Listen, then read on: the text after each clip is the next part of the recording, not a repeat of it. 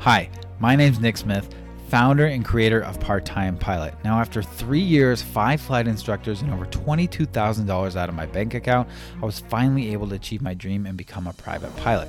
Now, I have a bachelor's and master's in aerospace engineering and over 10 years experience as a flight test engineer.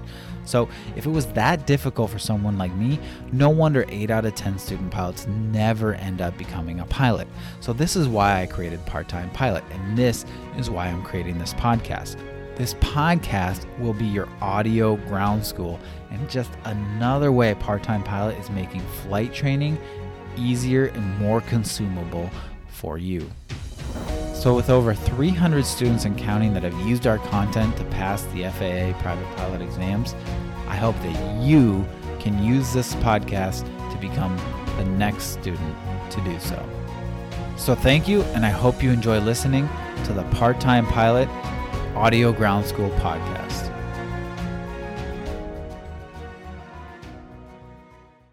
Hey, what's up, pilots? This is Nick. I wanted to take a second and talk about the Ultimate Private Pilot Test Prep book. Now, we don't have a ton of reviews yet on Amazon, but a lot of people have gotten it, and we have a lot of good feedback from it. And the reason why is because it blows out all those other test prep books out of the water, right?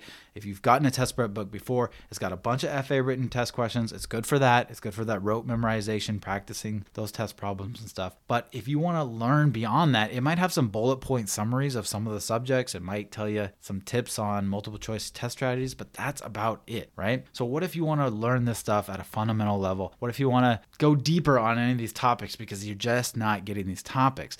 And the reason I made this is because we don't have anything physical. And I myself am someone who really likes to study with something physical in my hands. I like to take it with me to the beach, to the park, when I'm traveling, whatever. So I wanted to make a book unlike any of the other books. So that's what I did with the Ultimate Private Pilot Test Prep. So how is it different? Well, it's got all those test questions just like the other books. It covers every single subject just like the other books, but it breaks things down and explains all the concepts in simple English. And then you add in diagrams and visual aids that those books do not have. And then you also add in QR codes. You know those little QR codes that you scan to bring up a menu that came around during COVID? So yeah, you can do that with your mobile device, your iPad, whatever, and it'll bring up a video lesson on what you're watching. We also have a bunch of QR codes in there for free downloads, as well as free practice tests that come with the book. So it's on Amazon. I'll put a link in the show notes. It's only $37, and it's got literally everything, you guys. That's why it's the Ultimate Test Prep book. It's the best bet you can get for one single book when you're studying for your private pilot test. So check it out.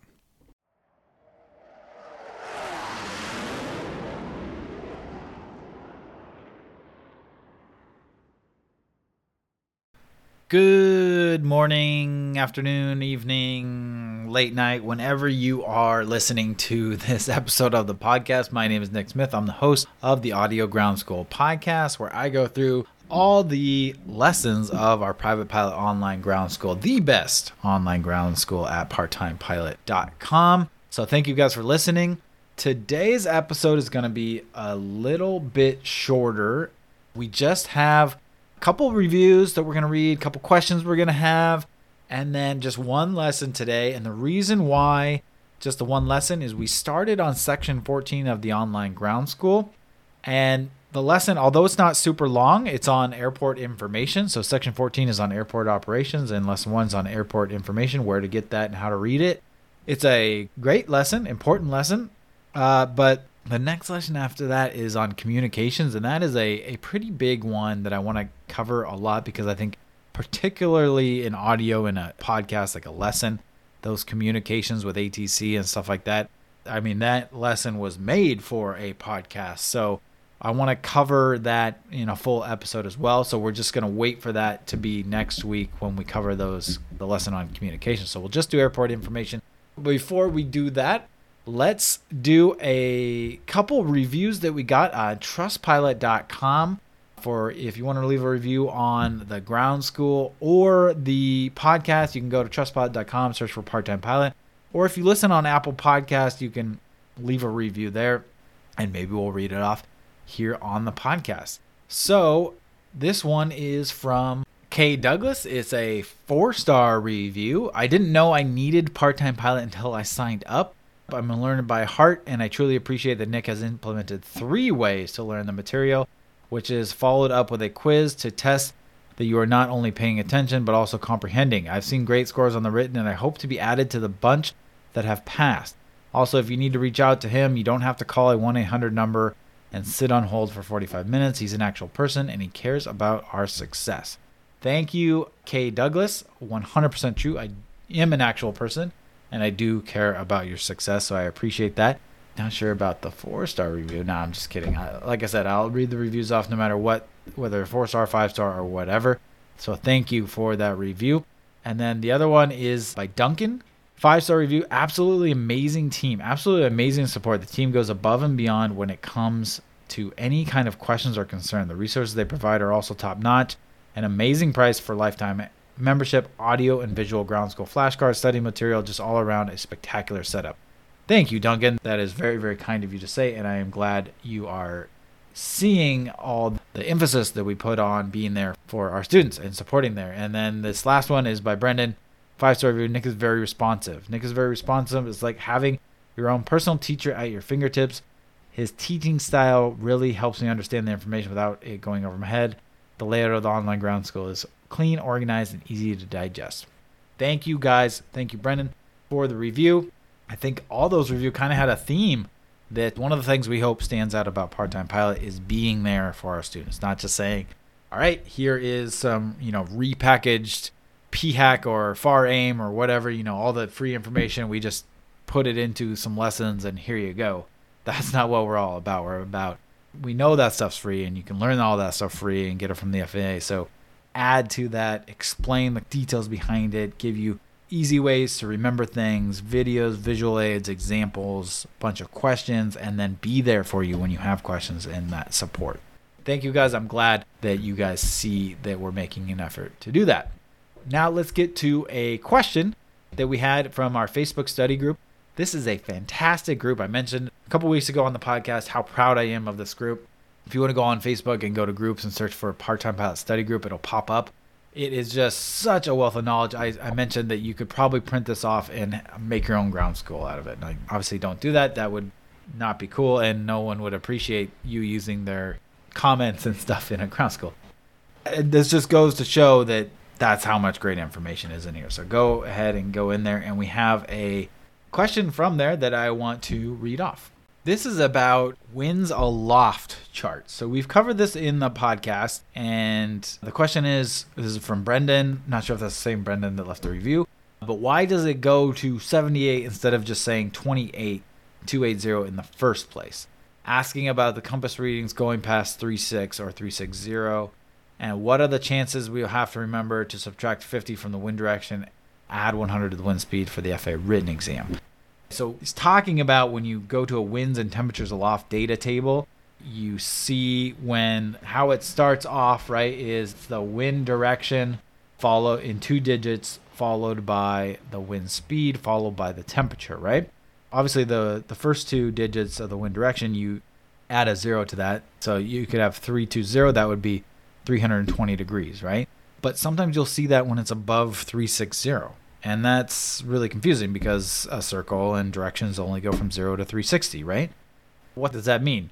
What it means is that you have your wind velocity for that entry is above 100 knots. So this is usually at higher altitudes where the wind speed can get up that high.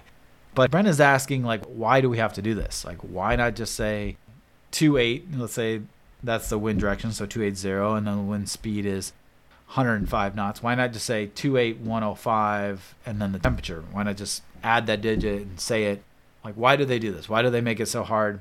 And the reason why is because back in the day when they were sending this data through Morse code and telegrams and all that stuff, and even early days of computers, they had limited amounts of bits data that they could send. So they wanted to keep everything within a certain amount of digits on information. So they didn't want to add another digit, plus the formatting could get screwed off because it's supposed to be the first 2 digits of the wind direction, next 2 are the wind speed, and then the next 2 are the temperature. If you add another digit for wind speed, then how do you know which digits are which? That plus the spacing of it all and the size of the data and all that they came up with a way to express when the wind speed was above 99 knots and was actually 3 digits.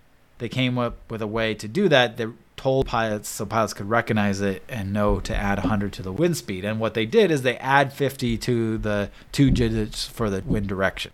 If you have 280, right, or 28, this is for the wind direction, and instead it says 78. So if you see 78, you see anything over 360, right away you should think, oh, the wind velocity is above 100. Anything over 36, right? So if you have like 78 in that example, you would immediately think, okay, the wind velocity is above 100. What that means is I'm going to subtract 50 from the direction. So 78, you subtract 50 to get 28. So the wind direction is 280. And then you add 100 to the wind speed. So 2805, let's say that was the first 4 digits of the entry. 7805. You would see the 7, 8. So I subtract 50 of that. That gives me 28. And then I would add 100 to 05. So it'd be wind direction of 280 at 105 knots. The reasoning behind all that, and we covered this in that lesson, but the reasoning behind all of that is, again, because of the spacing and the formatting. They wanted to keep that consistent back in the day. So it's easy to read and they didn't use up more space. So that's the reasoning.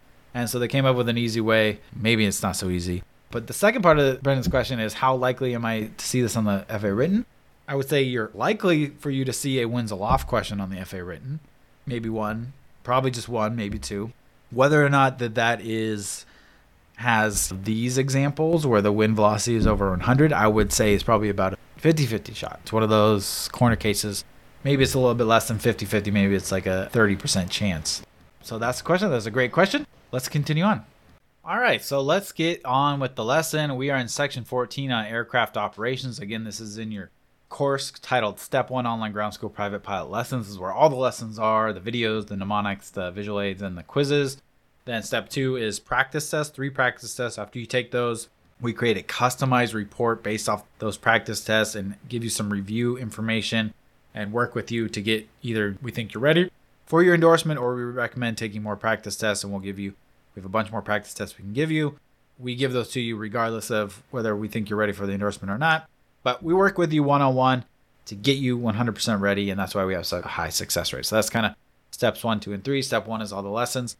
So that's the course you want to look for. And then section 14 of that on airport operations, and lesson 1 on airport information. All right, so airport information can be found in several places. Before the internet, there were really only a few sources that you could rely on for accurate and up-to-date airport information. Those were Airport Facility Directory, or AFD, sectional or terminal area chart, or calling the airport directly.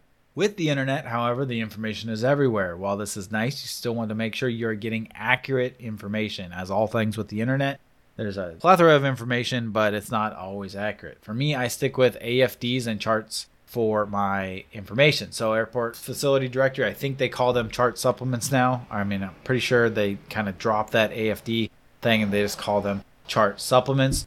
Maybe I need to update that. I don't know if anybody cares. But anyways, they're the same thing. If I am using the internet, I either use my ForeFlight app or a trusted pilot website like AOPA, AirNav, or Skyvec. You can also print off the most up-to-date AFD PDFs or chart supplements at a link that I will put in the show notes and is here in the ground school lesson. The nice thing about these websites is that most of the information is spelled out for you in plain English and not in pilot code. But what happens if we don't have the internet? What if we are in the air and need to make an emergency landing and all we have is an AFDR chart supplement and our sectional chart? In this scenario and in the scenarios of a check ride, you want to know how to decipher the chart supplement and sectional chart for the information you need. Probably some of these questions on the FAA written exam. So first, airport information from airport facility directories, AFDs, or chart supplements. See below for a labeled AFD example for some of the more important information a pilot will need when visiting a new airport. To find information on a specific runway, look for the runway number, or RWY, followed by the runway numbers. All runway numbers, whether they are markings on the runway themselves or listed on a chart or AFD, are in terms of magnetic direction. We have an example of Apple Valley chart supplement, and we have every single thing pointed out and commented on what it means. Starts off with the name of the airport, and that first we're going to kind of go row by row here. Then it's going to give you the code, the ICAO code, so the KAPV for Apple Valley. Then it's going to give you a number followed by a letter. It's the number of miles and direction from nearest city. So Apple Valley, it says 3N. It's 3 miles north of Apple Valley. Then it's going to give you the time zone of the airport in reference to UTC or Zulu time. So it says UTC -8 or -7 in DT, so that's daylight time. So that's time zone. Coordinates of airport is next, and it's going to give you latitude and longitude. And then in the far right, it's going to say, in this example, it says Los Angeles. This is the name of the sectional chart. And then below it, it has like H dash, L dash something, and then it might say like IAP or DIAP or something like that. And so this Los Angeles is the name of the sectional chart that the airport can be found on. And then the H, whatever's after the H and whatever's after the L, those are the high altitude and low altitude IFR en route charts. And then if it says something like IAP, then this is the instrument approach procedure. So has to do with instrument stuff. So it'll have codes like IAP, DIAP, or AD in this corner if a prescribed FAA instrument approach procedure or anything like that is published for the airport.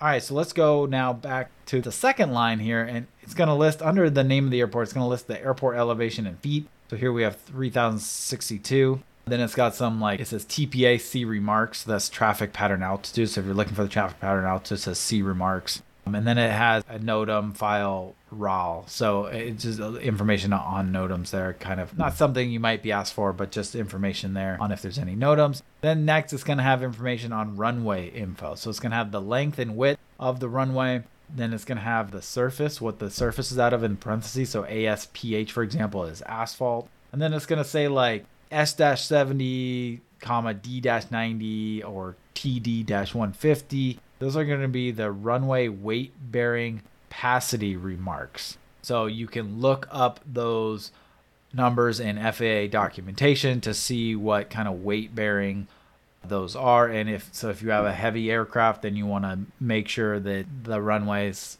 are rated for the weight of your aircraft. We won't have to worry about that, but that's what that information is. Then you'll have information on lights. So like MIRL in this example, medium intensity runway lights, like runway lights and other information like that to tell you what type of light are on the runways. You might have other information about things around the runways, like a hill. It might just say there's a hill near the runway, or it'll have the gradient angle. So the angle of gradient of the runway might have an angle or a slope to it. For example, runway 18 in this example says 3.5 degrees. And then it might have there's an example of a displaced threshold, where that might be or how long that is. And it might PAPIs or VASIs, it'll list here. Let's see here. Touchdown zone distances and then traffic patterns. If it's non-standard, right? Standard traffic pattern direction is left. If it's a right traffic pattern, which is non-standard, then it'll list it. It'll say RGT TFC. So, for example, in this example, we have runway 36 and runway 8, which say at the end right traffic. Those runways have right traffic patterns. Next up, you're going to see stuff about services at the airport. For example, service S4, that's a service code. It tells you what types of services they have there. S4, for example, is major airframe and power plant repairs.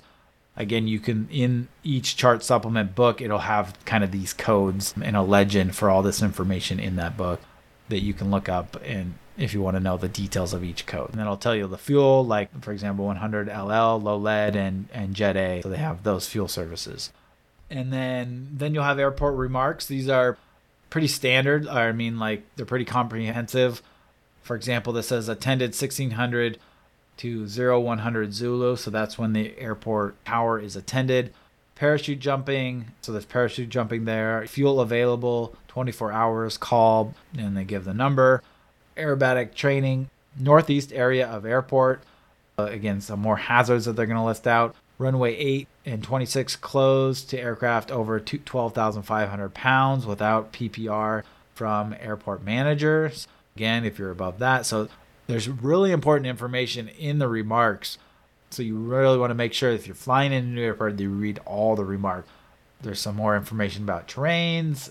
So if you want to know if, for example, you're doing takeoff and landing distances and you want to know if you need to plan for going over a 50-foot obstacle or not, these airport remarks are where you would find that information, right? For example, it says rapidly rising terrain east and west of runway west to 3,890 feet within 1.5 nautical miles and east to 3,910 feet within 1.7 nautical miles. So information like that going to be found in the remark. And then it has the airport manager phone number. So if you have any questions, you call there, the airport manager. When in doubt, just call them, ask them.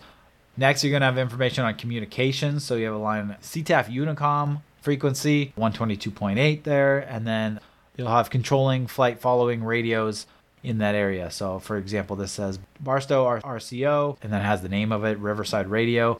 And it has a Joshua approach and departure control. So it has those frequencies. Then it'll list radio aids to navigation. It'll say NOTAM file DAG. So that's information regarding any NOTAMs. So the NOTAM file, you might find information for these it's referring to DAGIT, which is a VORTAC below it, but it says the nearest nav aids. Nearest nav aid will be listed first, and then they might have some other near nav aids. For this example, we just have the one, but it says nearest nav aid is DAGIT, tells you the frequency, the channel, that's for military use, and then it tells you the coordinates of the facility, the latitude, longitude, and then it tells you direction and distance from the airport. So it says 218 degrees, 38 nautical miles to field. If you want to find out where that is or kind of what DME and bearing you should be on if you're using that VORTAC when you're over the airport. And then it has information on what kind of weather information it has. Like it has a high wash, so that's listed as well. Then the last line is communication, navigation, and weather remarks. So it just tells you this example. It says automated Unicom 3 clicks, advisory 4 clicks, radio check. So to get ATIS weather info, click the mic 3 times while on the Unicom frequency. So just remarks on how to get weather information. And then in the middle of this all, it has a little mini sort of diagram of the runways and the airport from a bird's eye view. And it's got some interesting symbols in there. It's got like the beacon location is a star. The windsock location looks like a pom-pom almost. It's got the runway numbers, the runway distances, and the width of the runway, which is important to know. It's got markings for a displaced threshold. It's like a infinity sign, the sign for an infinity, like a sideways 8, but like 3 of them. So 3 circles, that's the sign for a displaced threshold. And then it's got precision approach, like indicators for where a PAPI would be or a VASI would be. So a PAPI is a P with a circle around it. VASI would be a V with a circle around it. It shows you where those would be on the runways, what side of the runways and stuff, and where they're at. It shows you stopways, taxiways, parkings are like kind of in a light gray surrounding the runways, and the runways are in black. And then the airport diagram in general is oriented such that the top is true north. So it's oriented so the top's true north. Those are in terms of magnetic north, just something to remember. It might have little diagrams of trees or any other hazards like parachute drop zone listed on here, shows that location. So I think that's about it for that example. One thing here in the ground school says not seen in the above example are something called incursion hotspot zones. A hotspot is defined as a location on an airport movement area with a history of potential risk of collision or runway incursion, and where heightened attention by pilots and drivers is necessary. They are depicted with circles and labeled with HS. You'll find these kind of on airport diagrams. It would say HS, that's a hotspot zone. So these are airport movement areas that have a history of collisions. So we want to watch out for those. Okay, so you can also get airport information, not as much. So the chart supplement AFD is going to be your most comprehensive airport information, but you can also get it from your sectional chart. And you might be asked how to decipher the information next to an airport on a sectional chart. So we're going to talk about that here. And you can get quite a bit of information from the little box of information on a sectional chart around an airport. So it says, see below for a sectional chart, and we'll talk about this. We'll kind of explain it. A great source for information is the legend on the chart itself. So on your sectional charts, there's a legend, and that's going to should tell you what all of this means, but I will break it down to you as well. So you're going to have the airport symbol, right? It's either going to be an enclosed circle with kind of like hollowed out runways, or it's going to be just a outline of the runways, or it could just be a circle. And we have those listed on what those all mean. To just be brief, blue airport symbol means it's controlled. Magenta means it's uncontrolled. Circular symbol indicates hard surface runways, 1,500 feet to 8,069 feet. Not sure how they came up with those distances. And then ticks surrounding symbol represents service fuel available during normal hours. So if it has like ticks in the north, south, east direction off the circle, then it's going to tell you that it has fuel services. And then a star at the top of the symbol represents that there's a rotating airport beacon in operation sunset to sunrise. So that's good to know if it has a rotating beacon so you can spot it in low visibility or at night. All right, and then it's going to have right below it or next to it, it's going to have information. It's going to start with the airport name. So this example says Santa Barbara, and then the airport identifier in parentheses. So SBA, that would be KSBA, the ICAO.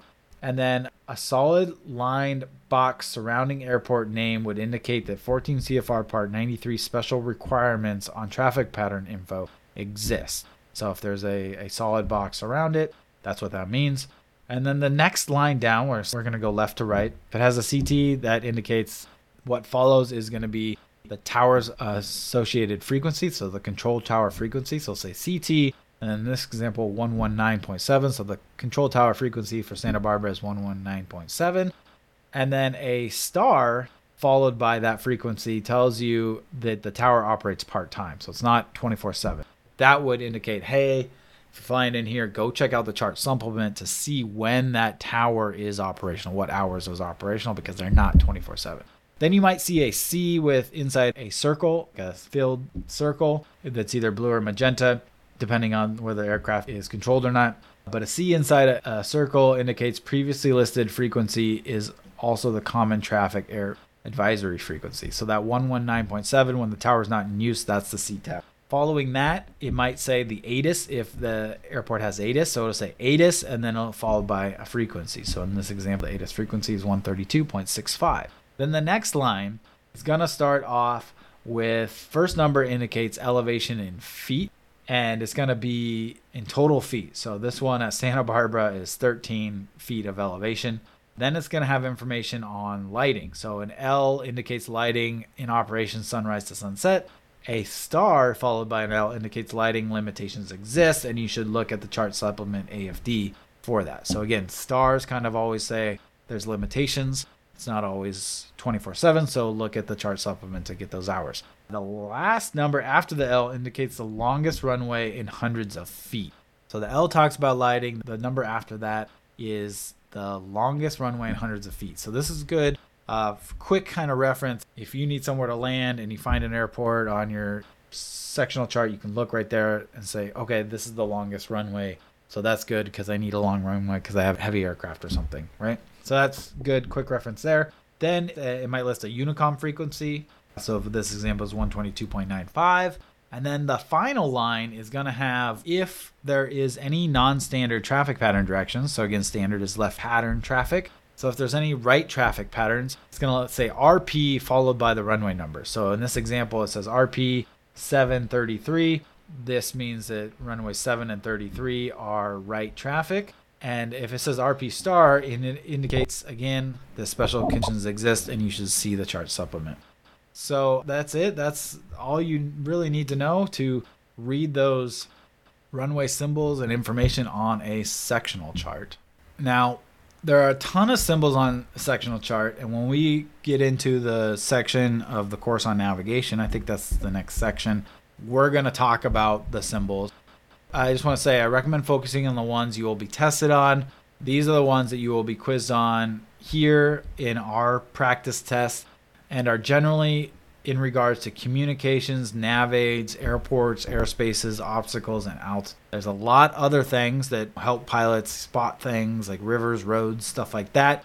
The chances are less likely that you'll be asked on that stuff. So if you can memorize all the symbols, that's great, but I don't think anyone in the world can do that. I'm sure there's someone actually. But if you want to focus on nav aids, communications, airspace, airports, obstacles, and altitudes, right? Those are kind of the general things. And specifically, so when we get into the navigation section, we'll have a lesson completely on these symbols. It's a really good comprehensive list of all the symbols we know. And so we'll share that with you, but use that lesson and use the legend on your chart to help you decipher those symbols. But yeah, if you still can't find what you're looking for, you can ask in the Part-Time Pilot Facebook group. All right, so I have a video here on how to read this information. So I'll put that in the show notes. Thank you guys for listening. Again, we're just going to do this one lesson today. Next week, we're going to do a lesson on communication. So that should be a little bit longer episode. I'm thinking I'm going to do a bonus episode. I'm just trying to think of how I can get creative so we can have almost some like mock ATC type of situation to help you practice for talking to ATC. Okay, so if you guys haven't subscribed to the podcast, please do so. Helps us out a lot, and leave us a review. You might get it read off. And as always, safe flying. Keep up the good work and studying. I know it's a lot, but just take it one day at a time, and we're here for your questions. All right, guys, take it easy, and I'll talk to you later.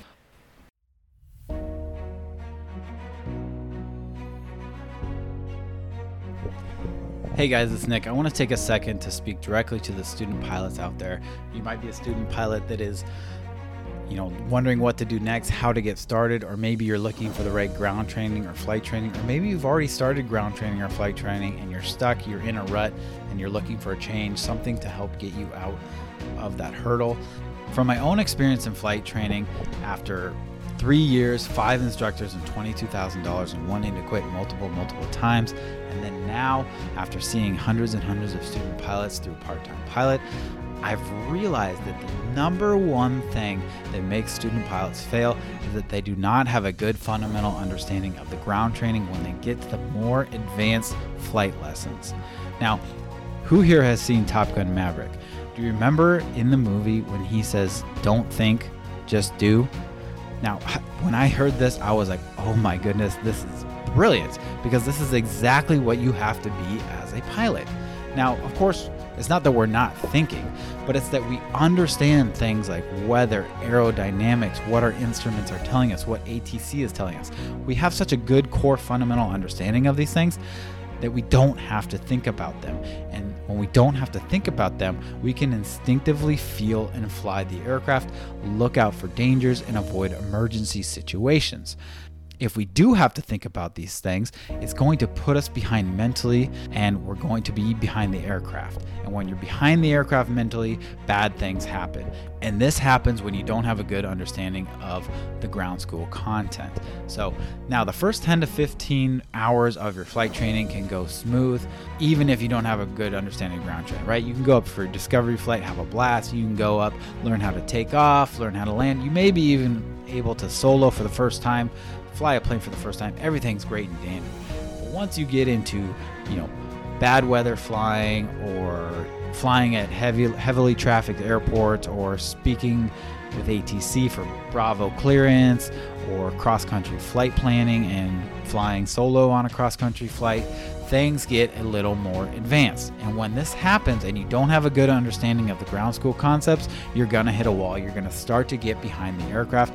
And when this happens, if you have a good flight instructor, they're going to stop you and they're going to say, okay, we need to do one-on-one ground lessons. And now you're going to be paying your flight instructor to not even fly with you, but instead $50, $60, $70 an hour to just teach you the ground school content that you should already know.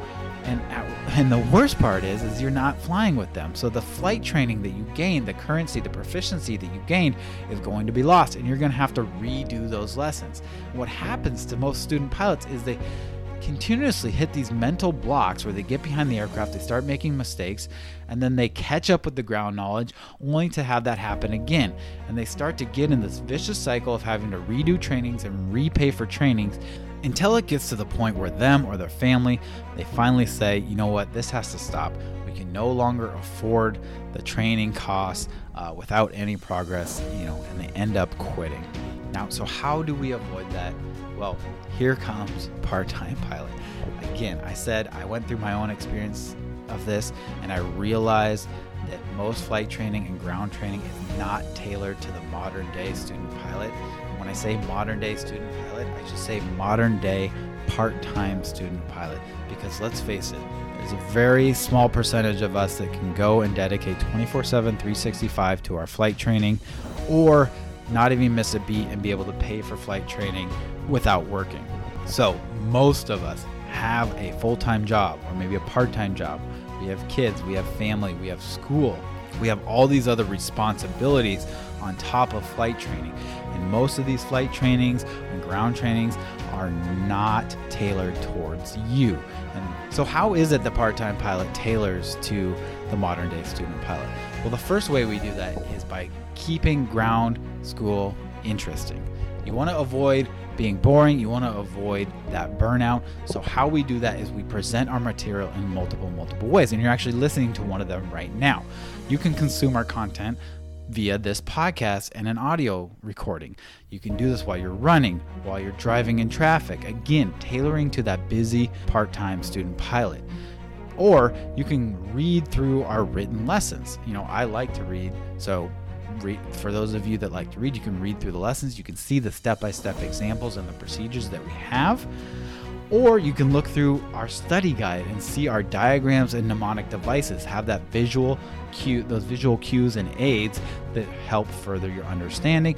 Or you can watch our videos. Or you can take our quizzes and practice tests to reinforce what you just learned. And then finally, you can join us live weekly for our live Q&A and our live lessons so you can see in real time these things taught out and these examples done in real time. And then finally, you can utilize our group community to form study groups, get questions answered 24/7. All of this is tailored for the modern day student pilot to keep ground school interesting, keep it from being boring, keep from having that burnout, and to find ways that you can consume the content throughout your busy schedule. And guess what? It works. We've had over 350 student pilots come through, take and pass their FAA exams without a single student failing. That's right. A single student has yet to tell me that they failed either their FAA written or their FAA check ride. So that is just proof in the pudding right there that our concepts, the way we explain things in plain written English, and the way we give you multiple ways to consume this content is working. So if this sounds like something you might be interested and you want to come join us, we'd love to have you. Just go to www.parttimepilot.com, click on Online Ground School, and we'll see you inside the Online Ground School. Thanks for listening, and I'll see you guys next week.